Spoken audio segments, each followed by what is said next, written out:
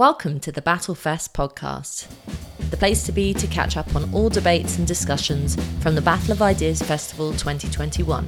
The following debate is called From Profits to Profits, Why Has Big Business Gone Woke? In the chair is Rob Killick. Thank you all for coming to this session. It has a very fancy title, which is in your blurb. It's actually about woke capitalism. We have a number of very excellent speakers here who are going to introduce this discussion, and I do mean introduce, because after they've spoken, then you will get to speak. Not all at the same time, one at a time, and then hopefully we can have a meaningful interchange of opinions about this very complex and very topical subject. So, the speakers in the order in which they're going to speak is, first of all, on my far left, Professor Vicky Pryce. It's not often referred to as that, by the way. A Chief Economic Advisor and board member of the Centre for Economics and Business Research and the author of Women versus Capitalism. The second speaker will be this gentleman to my immediate right, Konstantin Kisin, who is a comedian. He is the creator and co-host of the Trigonometry YouTube show and the author of An Immigrant's Love Letter to the West. On my immediate left is Professor Diane Wei Liang, who is a professor of business and the author of The Eye of Jade and Lake with No Name. This lady here is Laura Beera Nelson, who is a political consultant, the founder and director of the Foundation for Uyghur Freedom, and the former director of policy and research for Labour Leave. And the last but not least is the gentleman to my far right, Professor James Woodhousen, who is a visiting professor of London South Bank University, the co-author of Energize, A Future for Energy Innovation, and the co-author of Why is Construction So Backward? They're going to speak for about 5 minutes. Rob Lyons is going to shut them up after that, even if I wanted to be more tolerant, won't be allowed. Off we go. Vicky. Thank you very much. The first thing I did, of course, is look up the definition of what woke means. As we know, woke basically means being awake. And that was what it was originally used as. But then if you look at the Oxford English Dictionary, it tells you that what the definition had evolved into being, and right up to what's been going on in the last few years, is simply being well-informed and being up to date. So basically awake to what's going on around you. So it made perfect sense. But of course, it's now transformed itself into signifying being alert to racial or social discrimination and injustice. And quite a lot of the protests that we're seeing right now, whether it's got to do with Insulate Britain or Extinction Rebellion or anything else, is a reflection of that. But of course, also taking the knee and Black Lives Matter, all those are issues that companies are much more aware of now than perhaps they were before. And of course, quite a lot of what they do is occasionally interrupted by protests along the lines that I described, but also they're aware that there is so much more transparency right now that they have to behave as well in a slightly different way than they did before. And of course, they have adapted up to a point. It's good for business if consumers still want to buy your products, if the government isn't attacking you for whatever reason, such as pollution, of course, if the banks continue to lend to you, although, of course, they're becoming increasingly worried about whatever a firm may be doing and whether it is sustainable in the long term. So it matters for business, and it matters very significantly. So that's fine as it stands. But the one question is, how much is actually done in reality? Firms right now have to prove they are doing all sorts of things in the right way. There's a lot of box ticking that takes place. We've seen a lot of accusations of greenwashing, for example. That's happening right now. And of course, firms have to explain themselves. We saw the issues with Boohoo and the accusations of slave labor for producing their products. They, of course, reacted and dealt with it in a certain way, and that has helped them. We've seen the attacks on Amazon. The interesting thing is with them, about 3 years ago, there was a big Panorama program which showed how poorly people were treated in warehouses. Well, they dealt with that, and they dealt with that effectively. 3 years later, in fact, just a couple of months ago, there was another big show that highlighted the fact that delivery drivers truck drivers, of whom we have a huge shortage, of course, right now, were appallingly badly treated, apparently, by Amazon, and they, of course, have had to deal with it too. So it may, therefore, look like it's pretty bitty. Firms have to fill in all these forms, all this box ticking that's going on right now, which is added to, of course, because they have to also prove not just that they're treating the people properly, they have courses for racial and also general unconscious bias that exists in organizations. They have to prove all sorts of things in terms of their energy and carbon footprint. So it is becoming quite a big industry. Now, who can afford to do that? There are three things that worry me. First of all, that not very many can, and it requires an investment, particularly smaller firms that really cannot do it. And what tends to happen, of course, is that you just try and cover up just the little small points that emerge every now and then rather than doing anything fundamental with the organization. So it's costly, it requires investment. Quite a lot of firms, as a result, and that is very interesting in terms of looking at what's happened recently, move from being public, where you can have shareholders concerned about what you do, where you have a lot of transparency of what goes on. They're moving into private hands. So hedge funds buy them, and then you've no idea what's happening. Look at Morrison's, for example, right now, which may be moving from being a really good company to something else that we're not going to know probably very much of. The second thing is quite a lot of companies like Nike, for example, are putting a lot of money into supporting woke issues, such as taking the knee. What happens to all the other money that companies have tended to put in charitable areas? So is that just money being transferred from one to the other? The third thing is, given that it is quite costly, are we going to find that actually all these issues become a barrier to entry for other firms? So are we going to have a lot more concentration in sectors, which means a lot less competition? They may be behaving well, but you don't have any competition or low cost, perhaps, or any pressure to innovate as a result of that. And finally, really, what happens in relation to finances, where they might be going in the future? Are we going to have the finance community deciding who is woke and who isn't, or even government in terms of regulation, and who is again, woke and who isn't? So it may well lead to a lot less democratic and market functioning that we would like to see happen as a result of the intensification of the woke culture. Thank you.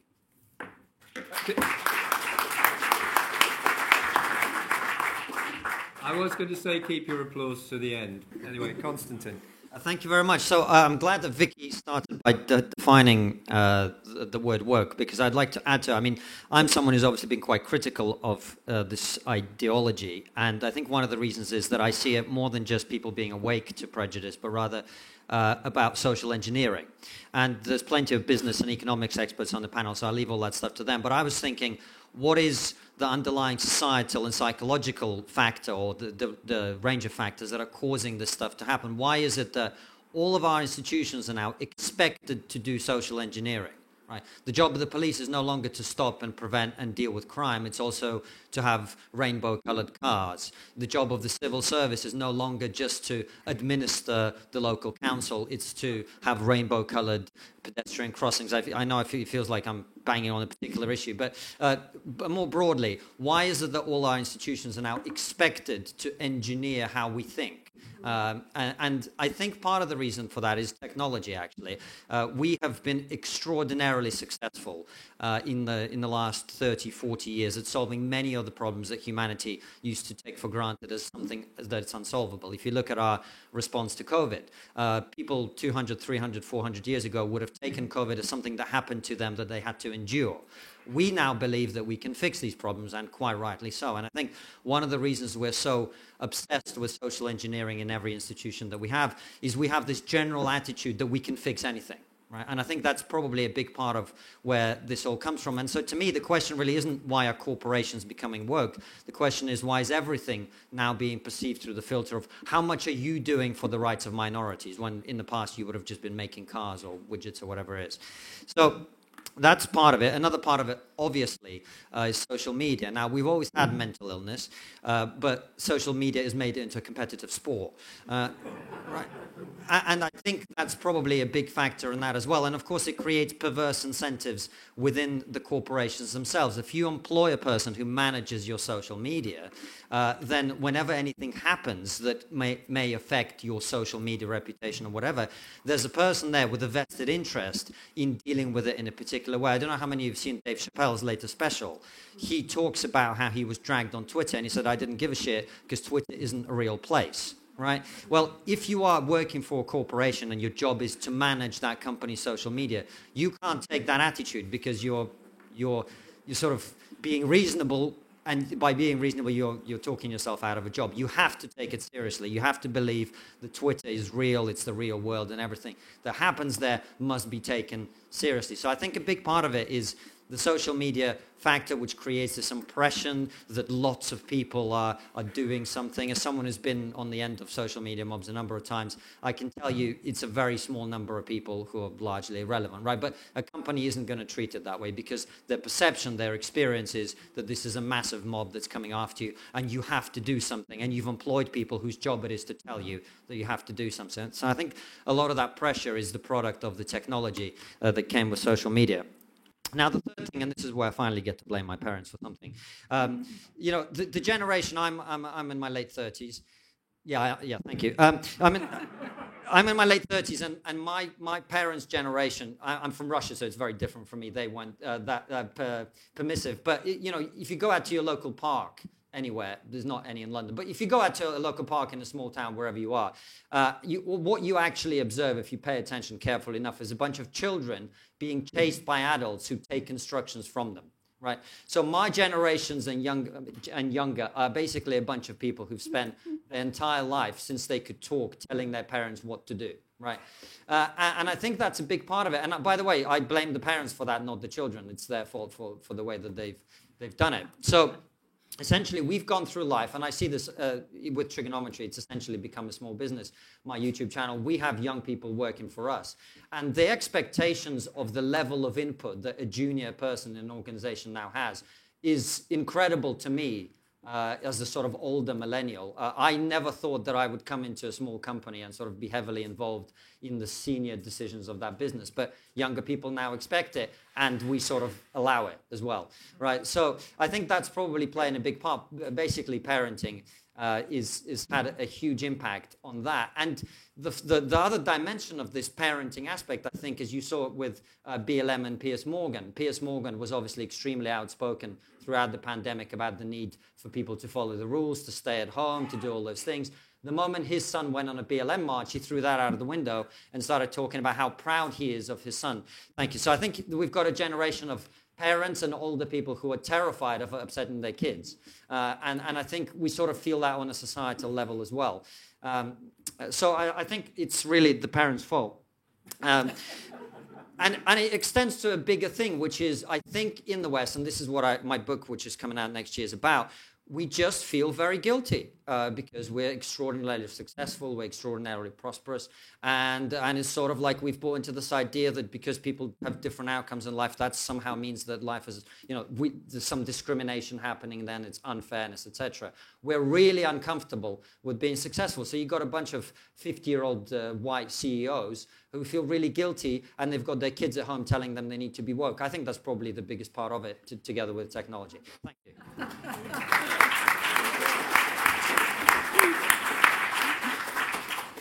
Diane, hard act to follow. Exactly, to follow a chief economist and a comedian. Thank you so much for giving me this order. I warned you.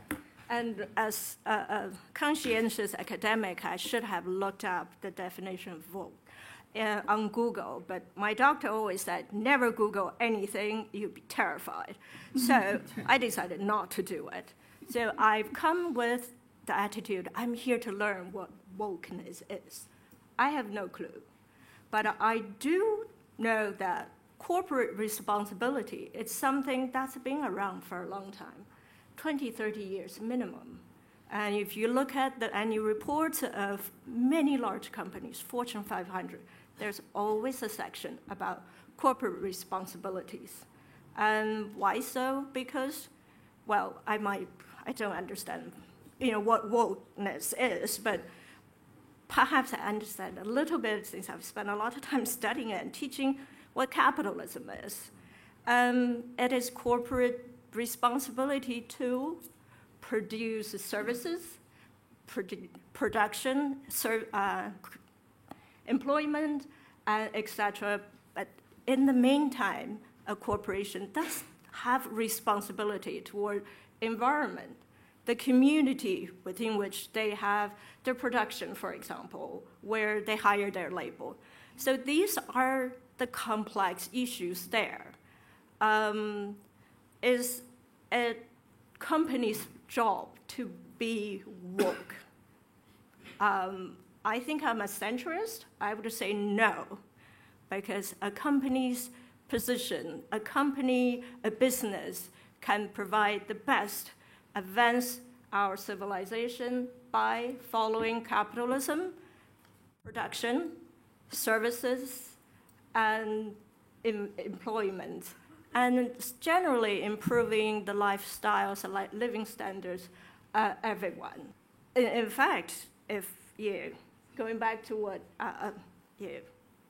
COVID issue, and Constantine as well, of course. Call me COVID if you want. We have dealt with COVID as a society, as global community, in such a way that perhaps in the past would have taken us 20 years. And now we have vaccines, and we have treatments, and we seem to be coming to some sort of, I would say conclusion, but some sort of arrangement with the virus to allow us to be here without masks, social distancing, having this debate. That success came from science and came from scientific development, came from production, came from businesses taking on their responsibility as the provider of capital, as the provider of services and goods. And that has enabled us to sit here and have this debate. And so my line is, yes, corporations need to be responsible. And a lot of corporations do so because more and more so the shareholders are demanding that, the consumers are demanding that. And if we look at that in our material, the ad from Nike calling Kaepernick and the black athlete, NFL, 49ers quarterback, ex-quarterback who took the knee and started a whole movement, Black Lives Matters, and etc. And Nike did an ad with Kaepernick. And it was a controversy, and you've all seen the anti-Nike, taking the knee movement. Consumers were burning Nike shoes, while the other side were buying Nike goods. But at the end of the day was for Nike, it made Nike about $6 billion. And Nike has done that throughout the entire life of Nike. Nike, they thrive on controversy because they're a consumer goods company. And the controversy makes good business sense. So when we look at what companies are doing today, we do need to look at, are they doing it because it's politically correct? Or are they doing it because the market is demanding that? Consumers and shareholders are demanding that. Only when it's the last case, the second case, then it's sustainable. Then it will make difference to our lives and to the lives of everyone living. Thanks. That's really, really great, Diane. And I think giving this whole issue some historical context is very important. We have to remember that the free market economist Milton Friedman felt the need to write a book in the early 1970s attacking the idea that corporations should be concerned more with the environment, etc., than they should be with making profits. So we're going back a long way now. Obviously things change. It's not exactly the same. But there is a long historical process at work which has led to us getting to where we are. So that's very helpful. Laura. Hi all. I will say now from the outset that I am in my early 20s and I do fall into the stereotype of people my age believing in liberal values, which we have just trashed. So that's what I stand for. I do, however, loathe the term woke and the way that it's so often used by people with different political agenda to tar vast swathes of the population with the same brush in an attempt to discredit their opinion. So whether being worn as a badge of honour or used as a disparaging remark, wokeness to me seems to be a toxic term. So a bit about me. I am a political consultant and, as was mentioned, worked for Labour Leave and the Brexit Party. But last year I founded a charity called the Foundation for Uyghur Freedom to raise awareness of the Uyghur genocide and act as a pressure on the political agenda and increase consumer awareness. What's become increasingly obvious in my charity work is that individuals, although many care and are concerned about what's happening, feel disconnected from what is happening to the Uyghur population in China. So in January this year, I tilted the organisation's focus towards consumer awareness by launching Boycott Made in China, with the purpose of providing alternatives to people to buy from companies who do not use Uyghur slave labour, and to call out large corporations such as Zara and Nike for both their use of slave labour and their hypocrisy in claiming that they are ethical companies. I am naturally a cynic and have always been suspicious of the proclamations made by big corporations supporting so-called noble causes. However, the work I've done in the foundation, with the help of great volunteers, has solidified my belief that large corporations are hypocrites of the worst kind when it comes to wokeness. So Nike, which has been mentioned as an example, regularly assumes the position of woke czar, or at least high up the woke company leaderboard, using, as we've mentioned, Colin Kaepernick in their 2018 campaign. And regardless of the legitimacy of the cause that Nike choose to promote, they are hypocrites for presenting themselves as liberal, woke, and standing up to this injustice. Nike, alongside other companies such as Apple, lobbied against the US Uyghur Forced Labour Prevention Act. This year, yet again, they have been found to use Uyghur slave labour in the manufacturing of their products. Companies such as Nike thinly veil their immoral behaviour through their expensive marketing campaigns with so-called woke leaders and through membership of organisations such as the Institute for Human Rights and Businesses Leadership Group for Responsible Recruitment and many other organisations with equally ridiculous names. And at the same time that Nike is preaching their progressive, liberal sermons on a whole range of issues, they are enabling and financially supporting a genocide. Just to give you an example, Nike is one example of so many companies that I could have used in this explanation. There are about 97 high street brands that use Uyghur forced labour in all of their products, or in many of their products. When thinking about this discussion today, I found myself thinking, what's the alternative? I came across the American wine brand We the People. I watched their promotional video, which features Ronald Reagan asking, are we doing a good enough job teaching our children what America represents, interspersed with footage of Black Lives Matter protests and pro-choice advocates. Their website states they're dedicated to conservative values. Their wine is made for Americans, by Americans, American exceptionalism, free markets, free people, free speech, and limited government. We the People takes things a step further, and a portion of their profits support causes that reflect those values. If I'm honest, when I read this and saw this, my reaction was one of distaste, and I felt slightly uncomfortable. But then I reevaluated that thought process, and even though those views don't necessarily match mine, it's my choice not to buy their product. And this company is at least upfront and honest about what their views are, what political position they hold, and what causes they financially support. So why is it that companies like Nike, Volkswagen, and Apple not do the same?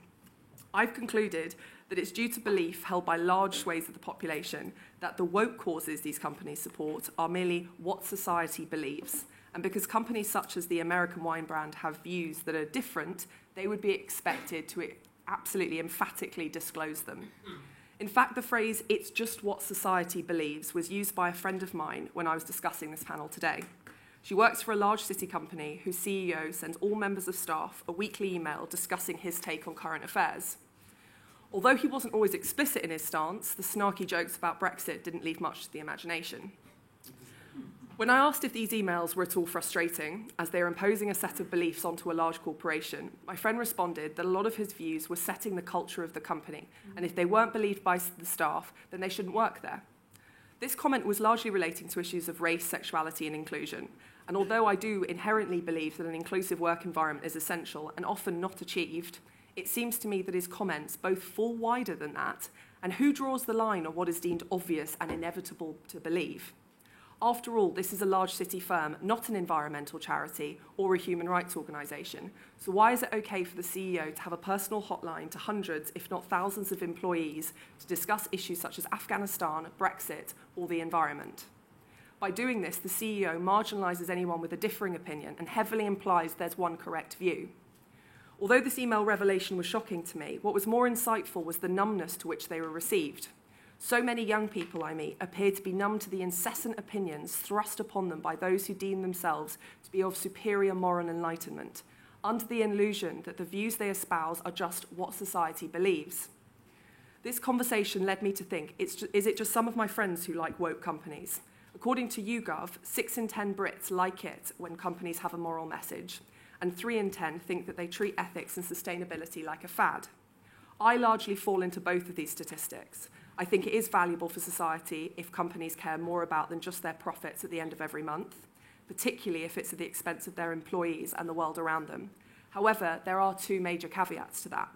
Companies should be upfront and honest in the political positions they take, both to their consumers and their shareholders and potential shareholders. And their wokeness has to be genuine. For too long, companies have hidden behind pathetic, futile certifications to prove their morality whilst continuing to abuse other areas of society. If a company is to be woke, it cannot behave like a wolf in sheep's clothing. Thank you.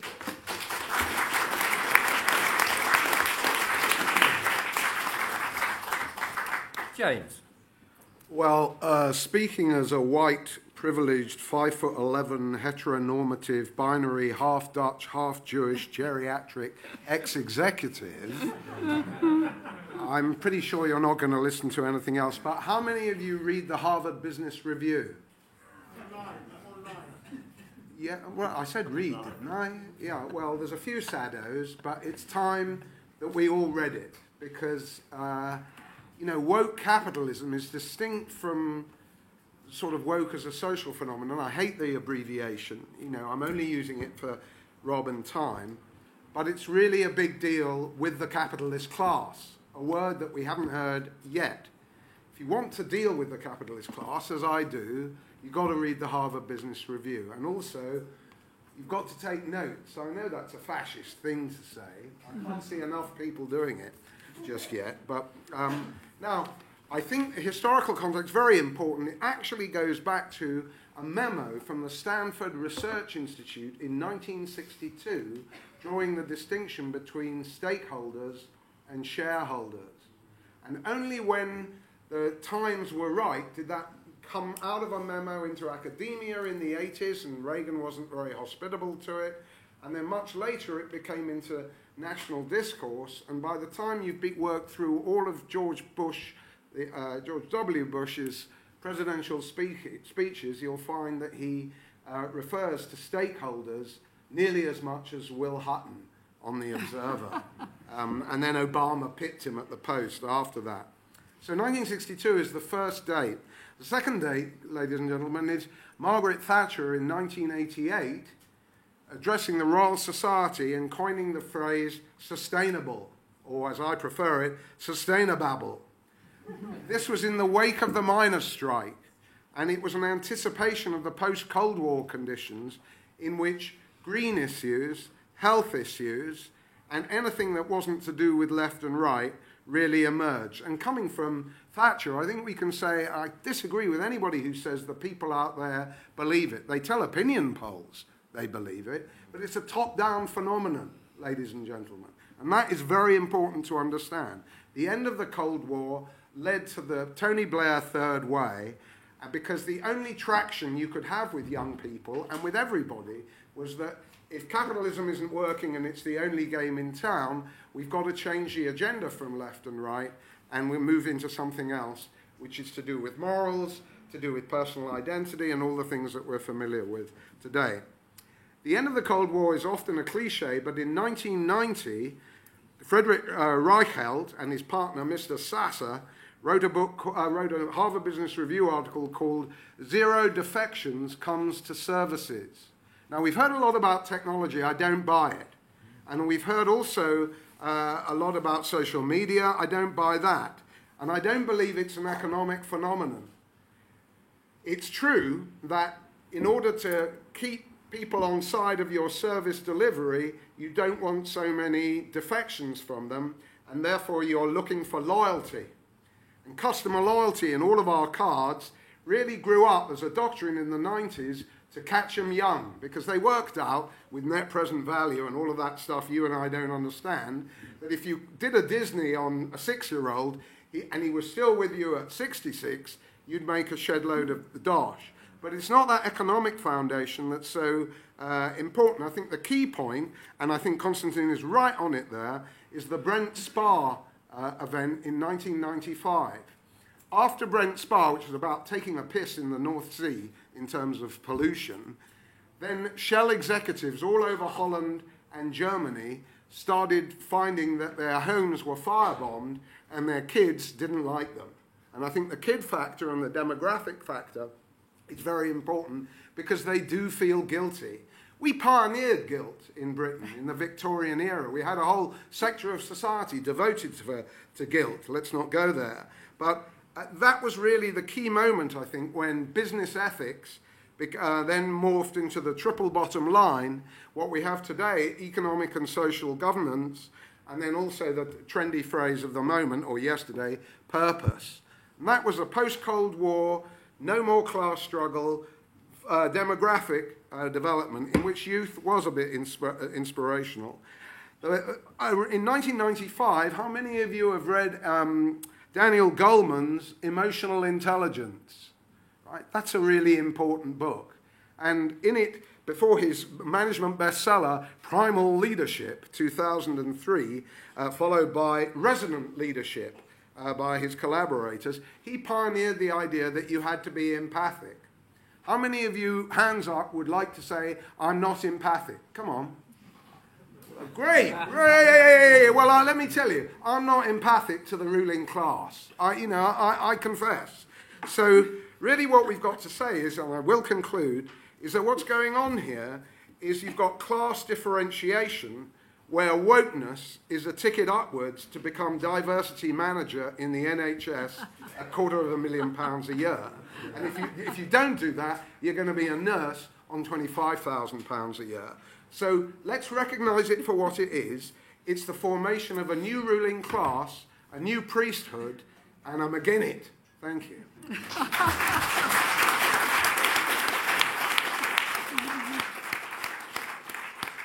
That was all great, and I think that between them the speakers have set out most of the key points that really we need to talk about. There's only one thing I would just say. Please remember this is about work and capitalism. It's not about wokery in general.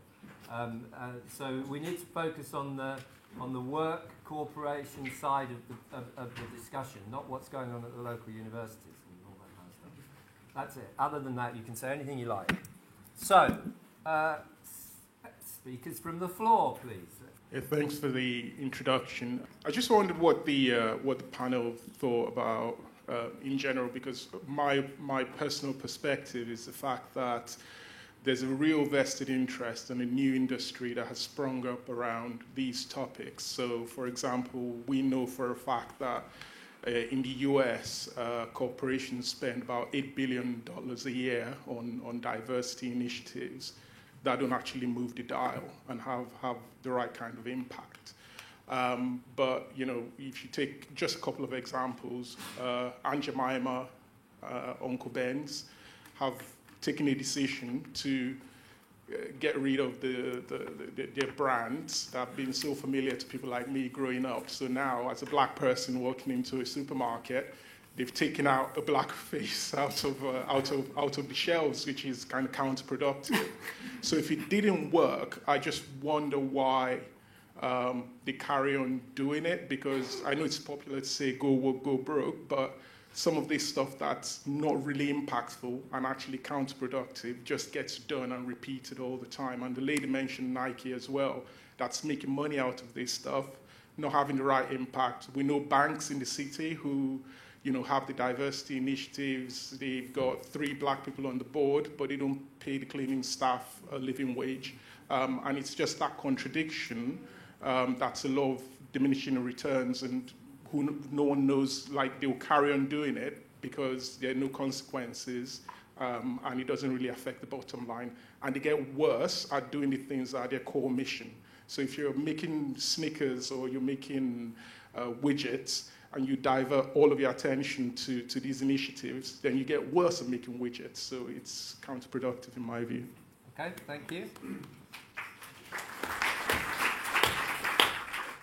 Thank you. I want to say a little bit about where the pressure to do this comes from. So I run a business. We employ about 350 people.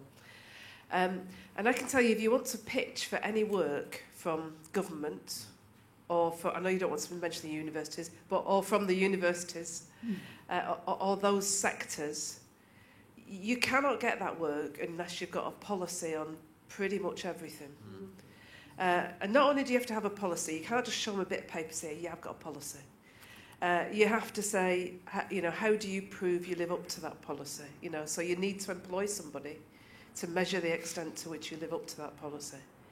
So it's actually now really hard to run a business without doing this, without doing things that you don't believe in, and that you think are completely inefficient, waste of time, useless. But you just cannot run a business without doing them.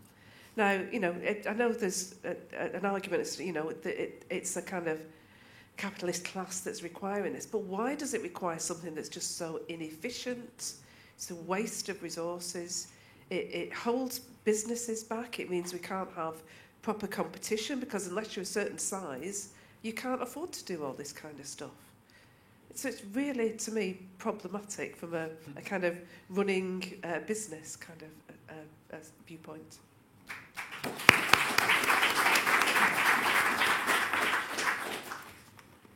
I just wanted to bring up the point about stakeholder and shareholders, shareholder maximisation, and kind of counterposed with serving stakeholders. And it kind of is the two so kind of contrasted as a kind of the Friedman model, or before Friedman, but the idea of the corporation being shareholder value maximisation at all costs, compared to a nicer version of capitalism in which the corporation serves some external stakeholders too, and has a wider social purpose. And I think that this is often counterposed, but it doesn't really reflect the changing nature of ownership of capital in capitalism today. So right now, if you look at the biggest shareholders in the world, it's BlackRock, Vanguard, State Street, the big global asset managers, often using index funds. They're the biggest shareholders of, say, one company in the S&P 500. They're also the biggest shareholders in the other. And this kind of leads to a breakdown, really, of how the whole Friedman model of the shareholder wanting to maximize the value of its own holdings in his one company, because actually the biggest shareholder in this company is also the biggest shareholder in the next company, next company, next company. Now, this is not a deterministic point. What happens, happens. But the idea then that actually it kind of invites, you can read BlackRock talk about this, it invites a different perspective of these shareholders. They start to then think about what's good in aggregate for the economy, and then by extension what's good for every stock price in the world as the owner of a slice of every stock in the world. And so that then invites questions about policy level, economics, and also social justice, and those other questions. And there's all sorts of arguments they'll make about pursuing this kind of purpose, and it will lead to better in aggregate economic outcomes. And so I think this kind of recognises, there's lots of other stuff going on with the whole woke aspects of corporations, like marketing departments. But this change of ownership, I think, is probably fundamental to understanding why businesses are talking in different terms of how they used to.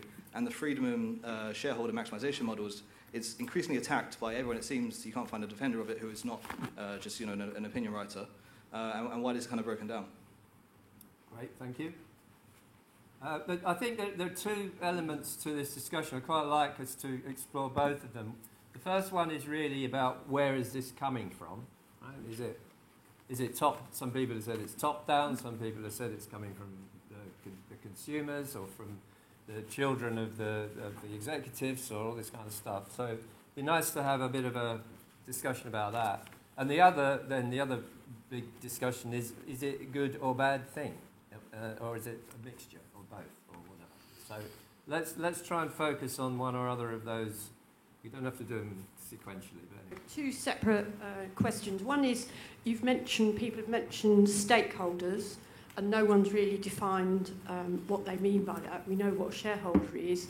Somebody like me, who's worked in small third sector places, you think they're our clients, they're the local community, they're that kind of thing. But when we're talking about big corporations, who are we understanding by their stakeholders? Do we mean their workers? Do we mean the people who live in the area where they're doing their mining and all that kind of thing? And I think there's another separate thing, which is that we are now seeing corporations, or business is the usual word, now being talked about as a group of victims, a little bit like individuals under COVID.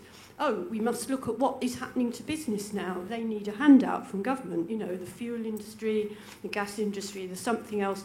They've become part of the population who lay themselves out for sympathy.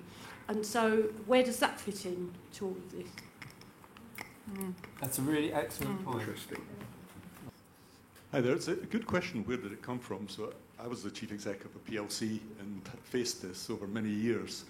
And to be honest, I think it was shareholders, shareholder pressure, because these decisions are made at board level, by and large. But what was amazing, it started about 2005 when HR, what you do is you park it in HR, and HR are really cack-handed on this stuff. So suddenly they want to, they tell all the employees they've got a set of values. It's usually some crap acronym where letter 4 and 5, nobody remembers any of this stuff, of course. 4 and 5 were just made up to fit the acronym. Or they all begin with I or C. C's were really popular, community, collaboration, all that. Then something really weird happened. Suddenly HR thought they had the right to interrogate people's unconscious. Even Freud struggled with that one.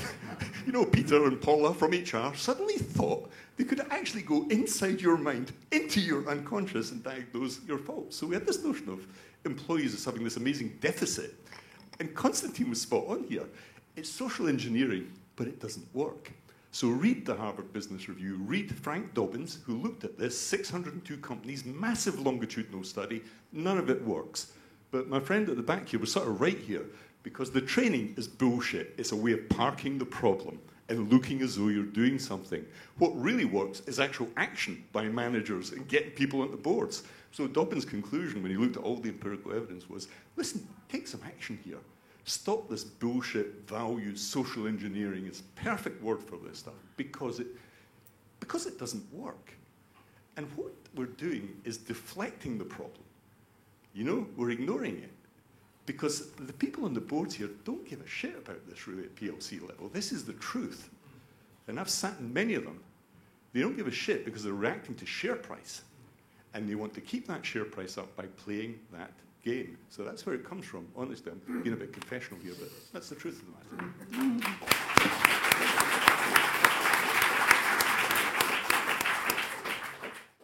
Thanks. I actually disagree with you on that because I work for one of the big four, and I think that they do genuinely believe this stuff now. And that's the problem, that everybody in the, big consultancies buy into all of this, and you think, well, why is it that they're so embroiled in this stuff and they push this agenda, and it does benefit people, so they are pushing for more women partners and all of this sort of thing, and you can play the game and go along with it and get your partnership and that sort of thing, so that's sort of good in a way. But I think I sort of and a few of us are these sort of lone voices that try and sort of just push gently back against this thing, and maybe mention class or other factors that might be important here, and it's just tumbleweed. It does not connect in any way, because for these people, they think that race, gender, diversity, all of these things are the most defining,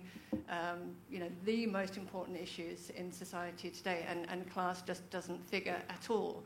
And I think the reason that the corporations can just go along with this is that it doesn't really cost them anything. They genuinely believe it, and it doesn't cost them anything, so it's a win-win for them. And all of the other issues in society just get forgotten. So I don't think it's cynical. I don't think that they don't believe in it. I think they really do, and it could be for all sorts of reasons like guilt and all of those things. But yeah, you know, I think that the problem is there aren't, well, especially within the big corporations, most of them are middle class. So I think, you know, the point that James said, that, you know, if you're sort of working a shop and you don't agree with it, you just have to go along with it. There's no pushback. Gentleman here with the great haircut. I work in the technology sector, and so I heard different stories in the technology sector of venture capital firms giving preferential funding to founders that are women, people of color, and minorities, companies giving preferential hiring to candidates of different ethnicities, and companies spending millions on training their employees on white privilege and diversity. How some of these sort of practices are not considered themselves a form of discrimination by those that advocate in favor of them, it's absolutely astonishing to me. The question is, what leads these companies to ignore merit, productivity, and profits for the sake of diversity and inclusion? And I think the answer is simple: abundance. Despite of the COVID crisis, we are living in very good times. Businesses have the budget to afford to subsidize not the most oppressed, but the most entitled and the most incompetent.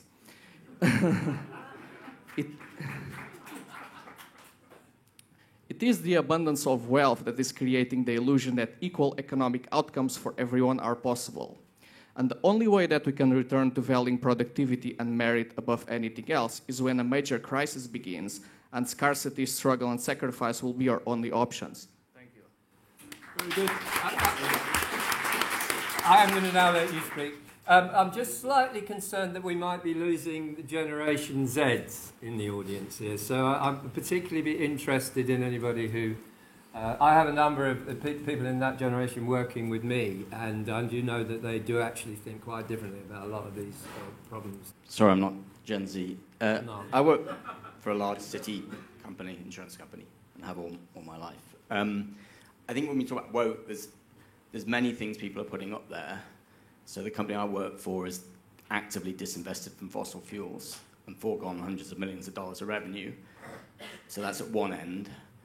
It's aimed for gender parity in all senior management positions and is doing gender parity in the interview panel. I think within 2 years they will have gender parity. So to say it's not having an effect isn't true. Then at the other extreme we have almost every time the CEO talks about LGBT stuff, I know it's going to be propaganda, I know it's going to be performative. I'm personally gender-critical gay guy, so I know I'm going to hear a load of propaganda that I disagree with. So I think it is real. I think it covers a wide spread of activity from highly active statements and investment decisions all the way through to purely performative propaganda. And my question on the performative propaganda is, whose voices do they listen to? Because I don't think it's my voice that will get listened to on LGBTQI. I think it's the subset of activists who have a particular ideology and a capture over that agenda. But it doesn't represent the workforce, let alone someone like me. Thank you.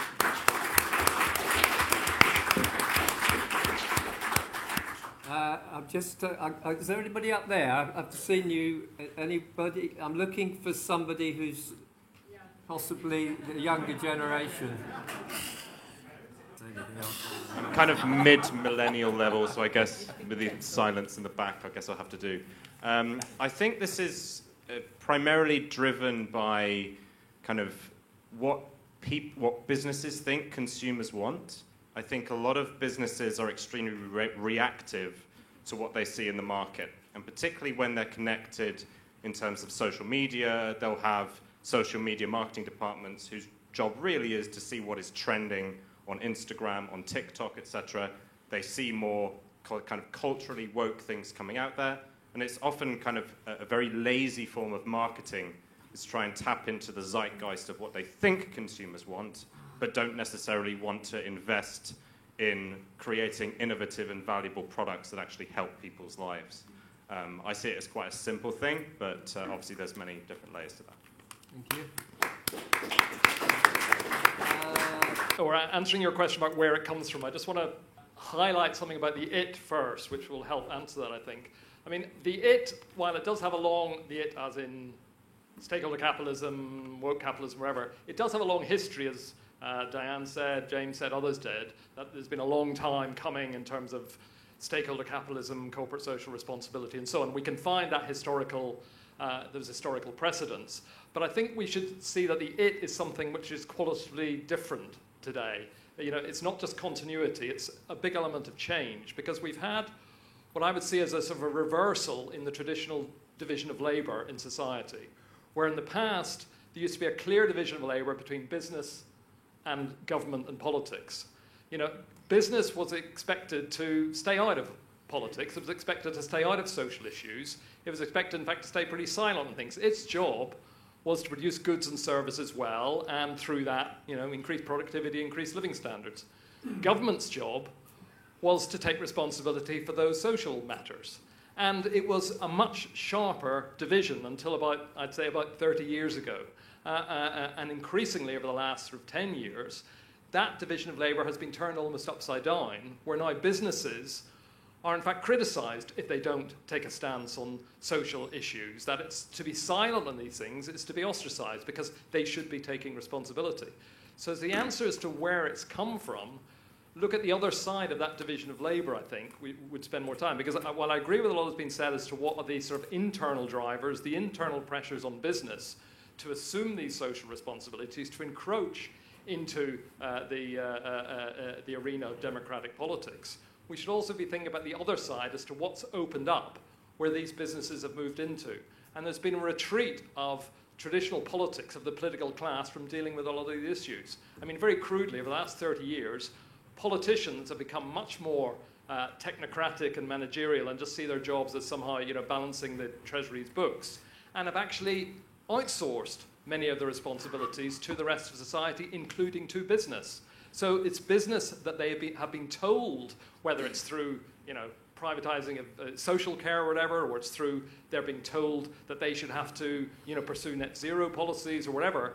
Government's been telling businesses to assume these greater responsibilities as government has retreated from its traditional responsibilities. So I think we have to look at that pressure from the political side also in order for us to change this. Because I would just end by saying I think this change, this reversal I've said, is extremely dangerous, not because it just doesn't work, but because it is extremely anti-democratic. It is actually helping to exclude the public from politics, because it's allowing non-elected corporate leaders to make decisions about our lives. It's removing us from the civic space and replacing them by the corporate boardroom. And that is extremely undemocratic. So that's another reason why it's important to review that division of labour, because we've got to not get back to the old politics, but get back to a situation where there is accountable politics, which we, the people, are involved in, and we're not expecting the Bezoses and so on of the world to solve our problems for us.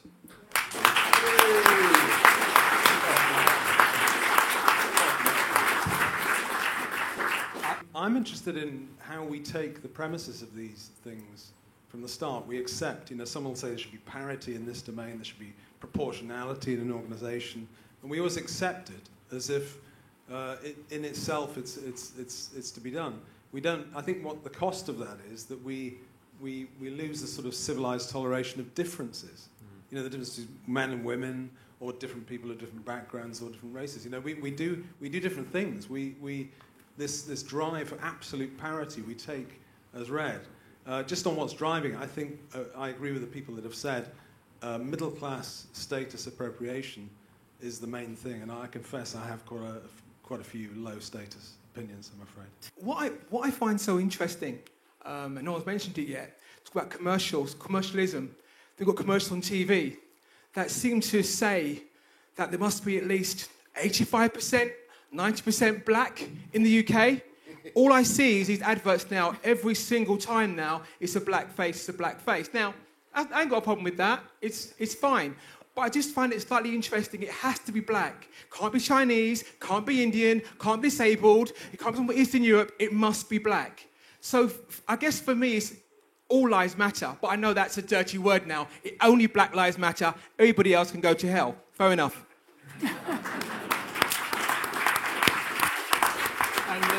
Okay, so from what it seems to me, it basically looks like companies, much like political parties, are pursuing what is expedient. They are trying to please their crowd. Like political parties, they're also pursuing wokeness because it's what they perceive to be the thing that will get them the most votes, people on their side. Much like Konstantin was saying, parents bending over backwards to please their children these days, which also touches on another issue, which that scenario happens, and you multiply that for lots of times for a few years, you have a generation of young adults who grew up with very poor examples of morality, or moral fiber, and consistency in ideas. But now back to the topic. So if companies pursue what is expedient and they think wokeness is expedient, could it be that we are going to have to somehow, in a sort of official way, separate economy from state, and also have to come up with some sort of pledge for companies to not be political, much like the army? As in, the individuals can do whatever they want in their personal time, but the companies cannot take a stance. Could it be that we're going to have to impose a scenario of that sort? It seems to me, listening to what people are saying, that the perfect business model today is one of absolute ruthlessness in terms of profit maximization and a social justice wing that actually has impact at the level of media and society. And so within that context, I'm going to take on what James has said. I think that actually that balance between those two things, many companies actually aspire to. And I'll go back to the B word, for example, Benetton in the early 90s, who ran some of the most radical media and advertising campaigns to the extent that the famous black woman with the white child at the breast was banned by London transport workers. And they continued in that vein, growing their company through a campaign which was based around social justice and playing with imagery in terms of identity. So for me, there is something in the idea that actually if you can get that balance right, you can still make a lot of money. Thank you.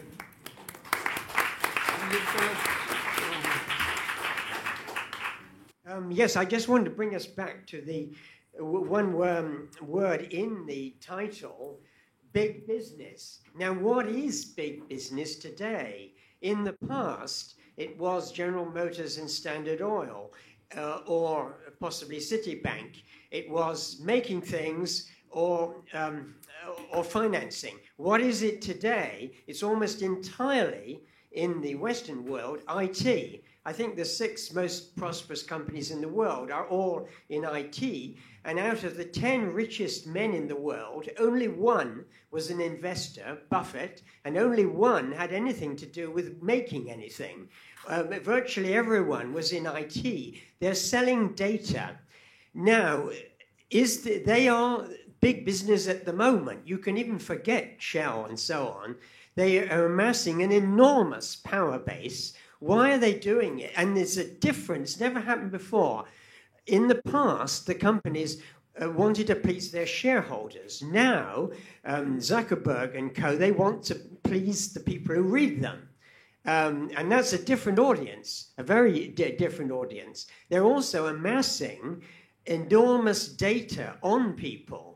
In theory, if Zuckerberg went into politics, he would have a power base as great, if not greater, than the sort of people we're worried about, like Putin or the president of China, because he'd have tabs on so many millions of people. He's selling stuff that people can't do without, and on top of that, he's going into other areas. The only area he hasn't got his hands on yet is money, and if he goes into Bitcoin, he's got that as well. So if there's any one person who you should beware of in the so-called free world, it's somebody like Zuckerberg. That's my contribution.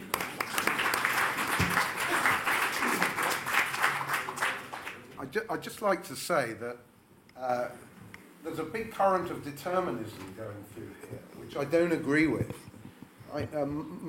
Churchill said, "We make our buildings, then they make us." Everybody always puts the emphasis on the second deterministic clause instead of human agency and sorting ourselves out, as Frank Furedi said. Marx said, "Men make history, but not in circumstances of their own choosing." Our GCSE Marxists, the Corbynites, always put the accent on the second clause, not on the first, that we make history. Now, we've heard it's good for your social media presence, it's good for your marketing, and all of these things. Why do they do it when it's so inefficient and so on? They do it because they are facing and have faced a crisis of self-belief and an extreme aversion to taking risks about the future. It's a sociological phenomenon, not a technological or an economic one. And that's something that, you may have missed it because I was talking too fast. In the Brent Spar episode, not just a demographic thing, they felt bad about themselves, those Shell CEOs. They don't like themselves.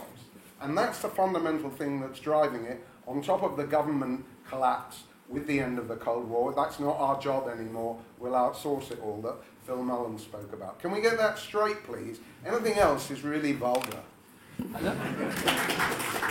That raises another question which we might want to address, which is what should we do?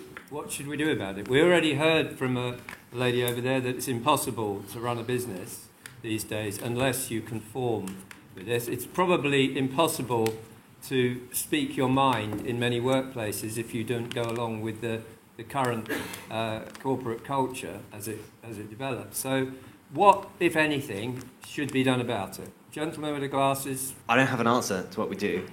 That's all right. But I do know what we don't think we should do is I don't think we should start, the woke people going to Starbucks and everyone else going to a different company. Constantine, you made this point in your most recent one of the podcasts that you released. It's like, that's not going to lead to a cohesive society, and we'll end up just being divided and, as you said, civil war basically. So it's not, the answer is not, let's just all go our separate ways. We have to work out other ways to do this. I'm still at university, so I do watch a lot of these adverts. I went to the cinema the other day and I saw 3 adverts with Kia and Volkswagen and another one patting themselves on the back for stopping climate change. But as far as I can tell, it really... It's definitely stopped. And it was Shell as well. As far as all advertising, they don't give a crap. But I see it as folded into more generally what advertising tries to say. It tries to say your lifestyle. All car adverts and perfume adverts try and sell you to become a confident individual. Every single Vodafone advert is set in a maternity ward because getting this phone deal will help you connect with your family. And, but these kind of ideas are not super negative. Stopping climate change, social justice, strong family, being confident. They're not negative, it's just very disingenuous. They don't care. But if we were to ban that, which I don't really think we can, what would replace it other than predatory apathy? How can we move past it? We can't really replace it. I spent 5 years working in a US corporate, and I agree with the lady in the green over there that people in corporates are sincere in believing this stuff, and corporates also endorse it because they think it won't cost them anything. But actually, it might cost them something because more and more life is becoming contentious, as you only have to open a newspaper to see. There's not many apolitical areas of life left. And by associating with some causes, it's increasingly likely that they will alienate larger numbers of their customers. We saw some sort of signs of recognition of this in companies who initially endorsed BLM, the BLM organisation, but later withdrew their support when they realised there were some problems with it. So my question is, will the trend continue, or is there going to be a backlash, or at least some reflection on the wisdom of attaching yourself to a particular political cause? I personally think that it's actually not coming from the corporations imposing it on the new Labour coming in. I think it's coming from the workforce imposing it onto the corporations that they're joining. Now, I think the main reason that all this is happening is because the woke side have entirely monopolised our education and our skill base. I recently got qualified as a fire marshal, and there were 3 modules in it: how to put out a fire, how to treat a burn victim, and inclusivity in fire marshalling. Completely irrelevant. Every single person that is now being hired by a company, regardless of their own political beliefs, has been educated in being woke. You cannot get a skill these days without an inclusivity module being included in it. And I think that's where it's coming from. No matter what your beliefs are, you have at some point, to get any form of skill, had to have that form of education, that wokeism included in it, even if it's completely irrelevant in the actual skill you're learning. I think that's where it's coming from. You join a company, that company has to hire someone, but they can't hire anyone who hasn't been trained in that ideology. So I think that's where it's coming from, personally. I mean, Laura said at the beginning that she was very much in favour of a lot of these changes, not necessarily the way they were brought in. Wow, Wayne threw me in that one. But I'm just slightly worried that again that we're just assuming that there's something automatically wrong with being made aware of racial. Could I maybe explain what that wrong thing is, if I may? A few things have been said. By the way, lots of brilliant points. I'm going to pick out only the ones I disagree with. Just to keep this civil. No, but seriously, first of all, it's been said that, I can't remember who said it, and it's not a personal thing, obviously. Wokeness is not liberal. Can we just get this, right? An ideology that says free speech is something that should be punished, that says that because I have dark skin or because I'm a first-generation immigrant, I should be treated differently to the other people in this room, that the black people in here must be treated differently to the white people. There's nothing liberal about that. That is not a liberal ideology, okay? That is the antithesis of liberalism. It is the antithesis of the Western project, and it is destructive to the core of what Western civilization is. So that's the first thing, right? Can we get that? The second thing, which I made the point about social engineering, right? If this was representative of 80% of the population, I believe in democracy, right? If 80% of the population want to be woke, great. The problem is, all the stats show this is about 7 to 9% of the population in America, fewer in this country, right? So this is a tiny minority. It's the tail that's wagging the dog through the power that they have in the institution. So let's, again, not pretend that this is the view of the majority. This is a tiny group of people who've captured institutions, and they're using them to deliver their agendas. The Scottish gentleman was just making the point there, right? And the third thing, I think the quote-unquote man with the haircut made, which is about the bourgeois versus Marxism. Let's be very clear. Marxism is a bourgeois ideology, invented by bourgeois people, implemented by bourgeois people, because you have to be educated to believe this sort of stupidity.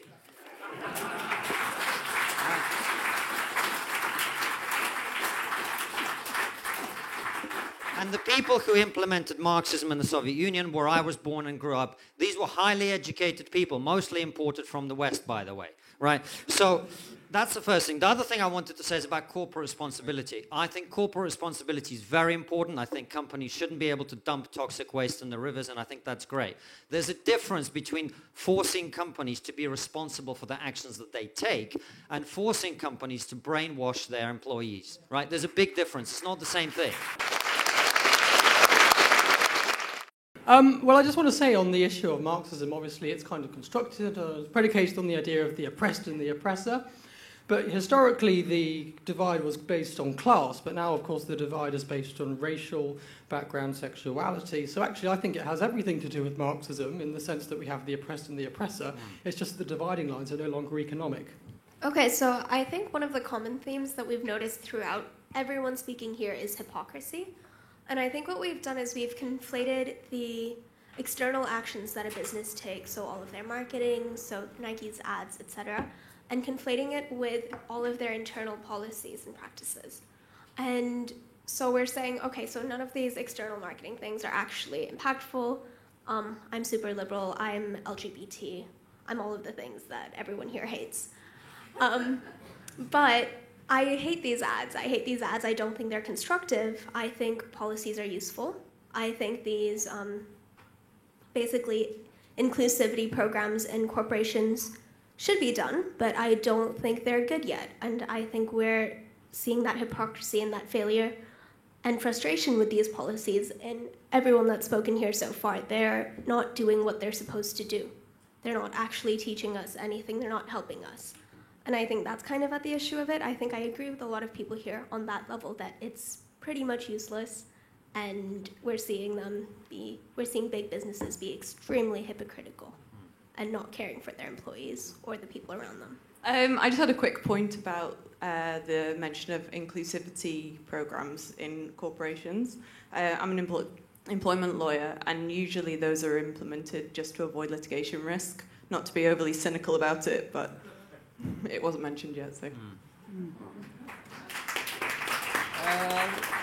Hi, I'm an auditor by trade, and every time they bring in legislation like GDPR or Sarbanes-Oxley, I rub my hands with glee because it means more work. And a lot of these policies are policed now by private companies, and private companies are more efficient than public organisations at actually doing it, at making money out of it. So this has now been turned into a money-making scheme. So I think what we need to do is chuck it back to government. Instead of private, we've had this wave since Thatcher of outsourcing everything to private companies. The government needs to take responsibility for some of this and do it itself, and then we can hold the government responsible. All right, let's go in the same order. Vicky? Okay, well, there were so many questions and I have 2 minutes. So in terms of who are the stakeholders, I think there are the employees. There are, of course, your shareholders as well. There are your supply chain, there's the community, and there's the environment. And everyone needs to take account of that. And in fact, it's being watched very carefully. There are all sorts of indicators you have to meet. And companies are spending quite a lot watching in particular. And I know the large firms, somebody mentioned about the large firms, there's still loads of them around that produce things and that mine things in faraway places. And they need people to sort of check that this is actually happening because customers, shareholders, the authorities are going to get to them. So I think a lot of what's happening is because there is pressure from customers and also from shareholders and, of course, government. And a lot, just as it was mentioned right now by the person who is an auditor, what firms have to do is follow various guidelines which otherwise get them into trouble. And that's why they're doing what they're doing. But do they always do them? I mean, the question of how do you change the culture of an organization, I don't agree at all with James that people are feeling guilty. They're out there to save their skin if necessary, and also to survive in the long term. They may be shedding fossil fuel investments that they have because they know that if they don't do that, they're not going to get in the future either the banks to lend to them or the BlackRocks of this world possibly to buy them. And thinking about who is a big firm, yes, the tech firms, of course, are big, but look at BlackRock. From what I understand, they have $8 trillion of money that they manage right now. So it's the asset managers that are actually the big firms, and they have to please them. And the point made that they have to behave in a certain way because you're looking at the entire economy. Somebody made that earlier at the back there on the right. Absolutely right. So they're balancing out where they put their money. But the hypocrisy also of those people is an extraordinary fact. If you look at what happened with the Deliveroo IPO, there was all this stuff about, we're not going to invest in them because, of course, they're not treating the people right. They're not giving them the right standing in their companies because they pay them little and they have no health and safety stuff that they can have particularly holidays and also sick pay and so on that everyone else has. But actually what they were also saying at the same time is, actually we're not going to buy Deliveroo shares because regulation might change and make those people proper employees. And that's going to mean a lot more cost for the company, and therefore the profitability is going to be reduced, and therefore the shares aren't going to do so well. The decision then came that they're not really employees, and shares went up very significantly. So huge amount of hypocrisy is out there by your shareholders. So if that's the case, how do you react as a firm? You have to actually take all that into account. And then I think there were questions about are things really moving in the right direction within an organization? You can't change the culture of an organization unless you change the culture, everyone in there. It's not the question, and I'm afraid a lot of the teaching that's been done doesn't achieve an awful lot, but you need to impose that culture in a different way from the top if that is what you want to achieve. And you know you have to achieve it because governments aren't going to buy your products, just as somebody was saying earlier. Yes, it's an expensive thing to do. It's not cheap, all that sort of stuff that somebody suggested. It is expensive. That's why it's the big firms with the transparency that they're having now in terms of what they're doing, and they get caught out. I mean, look at money laundering. I mean, this is a bank we own, NatWest. Or don't forget, it is actually Royal Bank of Scotland.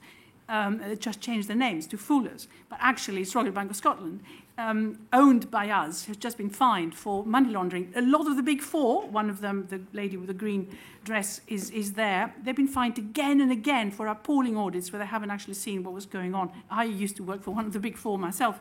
I have to quickly admit, just in case someone mentions this.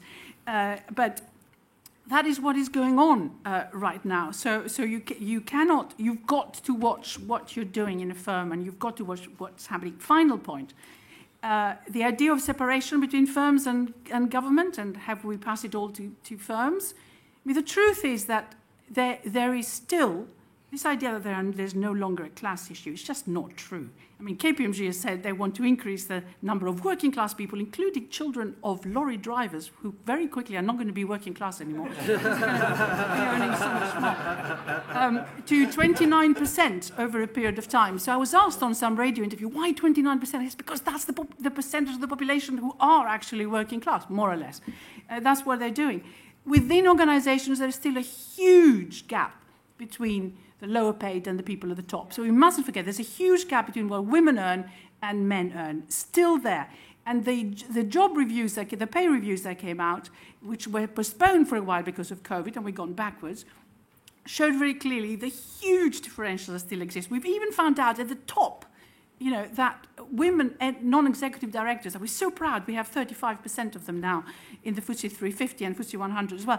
They're getting 40% pay less than the men. Now, the only way in which some of those improvements have happened is because of government regulation. That's why firms have progressively improved what they're doing. And they're doing more because of the fear of more regulation. There hasn't been a separation between government and business. There never was, and actually there never should have been. Thank you. Keep clapping now to the end. Oh, come on, don't stop. That deserved a round of applause. I was trying to make I wanted to address the point the gentleman made about the Benetton adverts, which I think is a very good one. But I think I ought to address your point, which is everyone in here hates LGBT. I think you were joking, or yeah, I think you were. But maybe someone thought you weren't. So I think, when I was talking about rainbows and the police and all of that, I have no problem with any community. My issue is I resent being trained into not being racist when I'm already not racist. My parents brought me up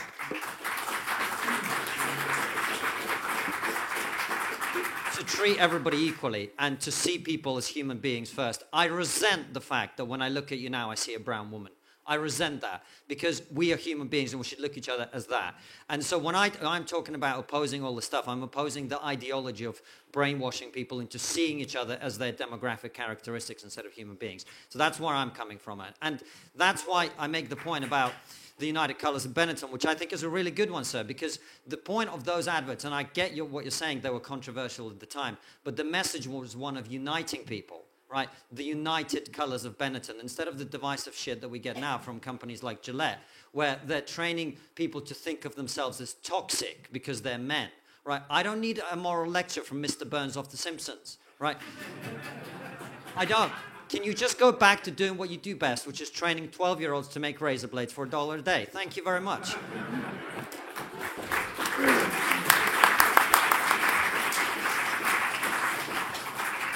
Diane. Right, thank you. And I'll keep it brief, and there have been plenty of opinions, and I'm just going to tell you two tales about Nike, if I may. And in the 80s and 90s, Nike went to China, and they started producing sneakers in China by paying their labor, sometimes teenagers who came from the countryside to work in the factories, about $1 or $2 a day. And there was a huge backlash in America and in terms of slave labor. And Nike had a big campaign and apologized, but of course continued using the labor. But what we actually looked at, this is a case I've always teach in the business school, is that those $1 or $2 were a huge amount for the laborers who worked there. And their factory was in a town called Shenzhen that had started with maybe 70 fishermen households. Today it's 30 million inhabitants, one of the most sort of exciting cities in Asia. It's built on that $1 a day, and that $1 a day bought houses for people for generations. So that's one story. Fast forward 2021, Nike again, this time in China once again, and Nike together with H&M and Burberry had made a statement that they did not know they were using the Xinjiang cotton, and they apologized for doing so. They decided not to use the Xinjiang cotton because the Uyghur a minority issue in China, and they were boycotted by the Chinese consumers, and some of the stores was smashed, and none of the companies apologized. They made statements that this is our value, and we uphold our value. And today, Nike is one of the biggest brands in China that continue to sell. They have huge consumer loyalty. So I just want to leave the stories to you. You can make your own conclusions. Thank you.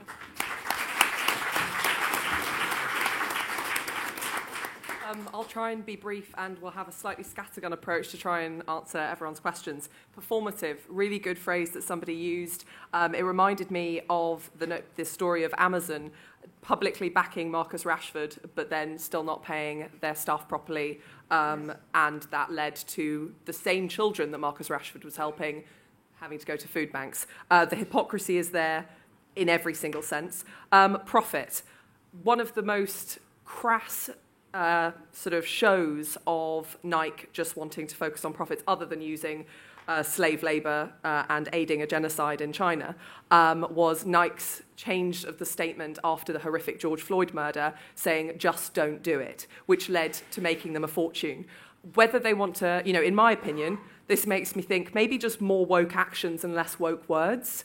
Maybe they should actually stop supporting a genocide, stop not paying people to make their products, and not going out there and sort of crass, oh God, I don't even know how to say it, making a crass statement on the basis of the murder of a man in America and jumping on a movement to make them profit. I found it to be utterly disgusting. And there are loads of examples of that, including companies like Pretty Little Thing. Another thing that somebody mentioned made me think that maybe the anger we have is because the wokeness doesn't include them. Maybe we're just angry because it doesn't include our section of society and we don't feel seen.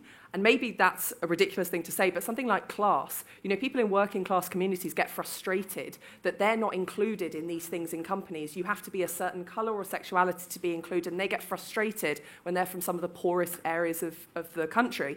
I totally understand that, but maybe you actually want more wokeness, not less. Just something to think about. Sorry for throwing that bomb in there. More voices to be, the whole idea of voices being heard, who's actually, what voices are being listened to come up with these ideas. Well, actually, the voices that are being listened to are the voices that arguably have been ignored and outcasted for generations or centuries or decades. That would be my argument. In my opinion, there is a move too far in one direction, and a balance needs to be found in certain sectors. I'm not saying that it's completely right in certain areas and there has to be a balance, but some of these, sections of society do feel like they've been ignored and do feel like this is reasonable. And we're talking about, women still not being paid the same 40% less. All of these things, ethnic minorities. There are lots of groups, if you just look at the statistics. They're the same for the same work, by the way, right? Well, it's not true. Not now. It's not true. Sorry, but that it's not true. In the most senior people in senior companies, women are paid 40% less, as has just been told. So these things are still going on, and a balance needs to be found. So the sum up is more woke actions, less woke words. Thank you. Just before I bring James in last week, when I saw the England football team in Budapest get roundly booed when they took the knee, I did think perhaps that population of that country, which has been occupied and invaded over centuries, might not wish to be lectured on equality by some millionaire footballers. And I think there's a lack of kind of consciousness about what the impact of some of these things, which appears to be all very good and everything else, can be on some people who are not themselves privileged in any recognisable way. James? Well, just on that point, I think, I'm sorry to be old-fashioned, Constantine, but I think the ruling class is totally out of touch with popular opinion, and that's what happened at Budapest. And I'm sure you'd agree with that, right? I should have said it's a top-down phenomenon ultimately. Obviously, workers and regulation, which I actually think is top-down as well. But workers do reinforce it. You can't get a job and all of that. That's, it's a self-reinforcing thing. But I think the ultimate first cause is which president introduced affirmative action in the United States? Americans cannot... Was it something I said, sir? No. Americans cannot reply. Which president introduced it? Anybody know? Nixon. Tricky Dicky. So I think that, I want to agree very much with Vicky, because I think magnanimity to one's opponents is a big thing that we need to develop if we are hostile to woke. If we call them woke and just cock a snook, it's not going to do it, right? And when she said, quite rightly, that KPMG wants to increase its working class representation, as Reagan said, you ain't seen nothing yet. We're at the start of the woke phenomenon, really, and it's going to embrace much more stuff. The good news is that since those motorists pulled off Insulate Britain from the M25 last week, we're also at the start of some resistance to this, because there's only so much that you can go along with looking at their hypocrisy. Having said that, I don't think hypocrisy makes the argument. If it did, because the hypocrisy is so egregious, we wouldn't be having this debate. So just to wind up, what is to be done? We mustn't believe the hype. We can't be so distant from the population on the wards being paid 20,000, 25,000 a year. We can't be so distant from them that we don't recognise the incipient spirit of revolt. That will grow. I say that as a forecaster, and it will grow as night follows day. So let's look out for that, not idealise it, but recognise that an opposition will build.